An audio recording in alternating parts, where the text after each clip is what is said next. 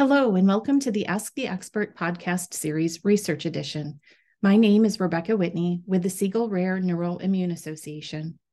I was joined for this podcast by Dr. Michael Levy for a brief overview of a recent publication in Frontiers in Neurology entitled COVID-19 and the Risk of CNS Demyelinating Diseases, a Systematic Review. Dr. Levy specializes in taking care of patients with neuroimmunologic diseases, including multiple sclerosis, transverse myelitis, optic neuritis, and neuromyelitis optica. In 2009, Dr. Levy was appointed to the faculty as assistant professor at Johns Hopkins, where he started the Neuromyelitis Optica Clinic and Research Laboratory. And in 2019, he moved to the Massachusetts General Hospital and Harvard Medical School, where he is an associate professor and research director in the Division of Neuroimmunology and Neuroinfectious Disease. Thank you very much, Dr. Levy, for joining me today to discuss one of your recent papers with colleagues that was featured in Frontiers in Neurology. It's COVID-19 and the Risk of CNS Demyelinating Diseases, a Systematic Review. And I was just hoping to go over and kind of summarize what this paper is about. And so if you can start off by telling me what type of research or paper this is and why is it one that would be done? NMO and MOG are both very rare disorders. It's hard for one clinic to amass enough evidence to make a conclusion about something that happens in rare diseases, especially if you're looking for a rare cause or a rare trigger like COVID-19. So what we did instead was we scoured the literature, everything including publications and posters and other reports published in different platforms all around the world in English that we could understand, where we confirmed the diagnosis, usually with aquaporin-4 MOG antibody testing. And then we looked for cases that were triggered after a COVID infection. And the question that we had at the time was, do COVID infections trigger relapses? Do they cause disease? And at what rate? How often does this happen? Is this really a potent trigger or just one of many? Of course, there's a major limitation to this project because it's not like we're surveying the whole world, right? We don't know what happens in cases that are not published. We only have access to cases that are published. So there's certainly a bias there. And the bias is towards new cases. There are probably a bunch of NMO-MOG patients who got COVID and then within the month may have had a relapse. Sometimes they don't even know they had COVID, and that wouldn't be very exciting, and so they probably wouldn't publish it. But a new case, this antibody positive patient was totally normal before COVID and then had COVID and now has a new case of MOG or NMO, and wondering if there's a link there. Those were disproportionately published compared to relapses. But all in all, the number of cases did not seem to be unusual for the number of COVID cases. If you think about how many people in the world were infected and then how many people got NMO and MOG as a result, the likelihood that there's something specific about COVID that triggers NMO or MOG, we concluded was very low, because otherwise the numbers of cases after infection would be higher. More likely, just like with flu and vaccines and basically anything that activates the immune system, COVID probably triggered this disease in someone who was already kind of preparing to present, and then this was the final straw. Or another way to think about it is like pouring gas on a fire. There may have been kind of something brewing, and then this COVID infection really made the presentation much more obvious, and the patients finally came to attention.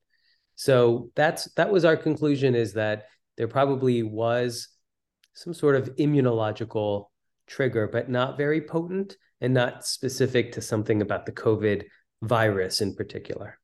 Okay. And was it inclusive of adults and children in your case reports that you reviewed? We included patients of any age. Of course, a lot of kids who get COVID-19 never even know they did. So I think there's a bias there too. There are a lot of biases to this type of study. But yes, we did include everybody, including kids who may have had NMO and COVID together, or MS and COVID, or MOG and COVID. Okay. And so I noticed it was not inclusive of those that might have had an acute transverse myelitis or idiopathic transverse myelitis in the setting of COVID. Is there a particular reason as to why? Was it just because it was focused on those 3 identifiable disorders and not inclusive of those that may have had TM after COVID? No, there's already a good study out there on the risk of COVID triggering transverse myelitis. There were 50 plus cases, and they were nicely characterized in a journal called Multiple Sclerosis and Related Disorders.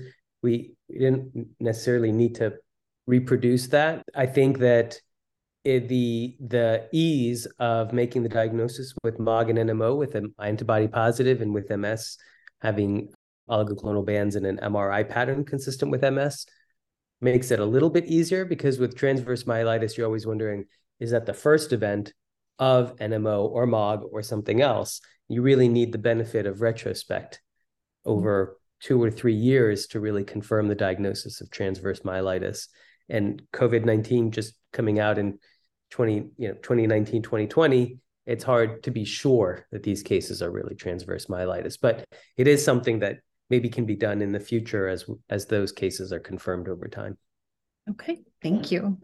And with this type of literature review, this type of research, how do we move forward with that in the scientific medical community, as well as in the community of individuals who've been diagnosed or may suspected diagnosis of one of these disorders?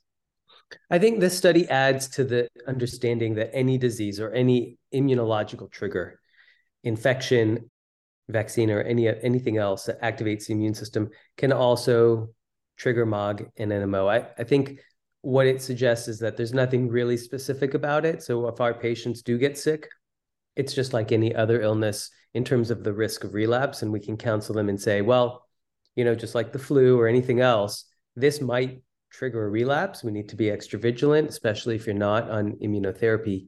The risk definitely goes up. But, we've always been looking for a specific trigger for these diseases. For NMO, for example, we're looking for something that looks like aquaporin 4 that confuses the immune system, which then triggers NMO. And with MOG antibody disease, we're looking for something that looks like MOG, where the immune system fights it off in the virus. And then there's a confusion with the MOG inside the human body where the immune system says, oh, that looks just like the MOG in the virus. So we're always looking for the potential triggers, and NMO and MOG in particular provide, since we know exactly what the immune system is targeting, they provide the most potential for finding those mimicking triggers. Okay, excellent. Well, thank you so much for taking the time to give us a summary on this paper. We really appreciate it. And I'll also include a link to the paper for anyone who wants to review. It is open access. So we'll include that in the description for the podcast. Thank you again. Terrific. Thanks.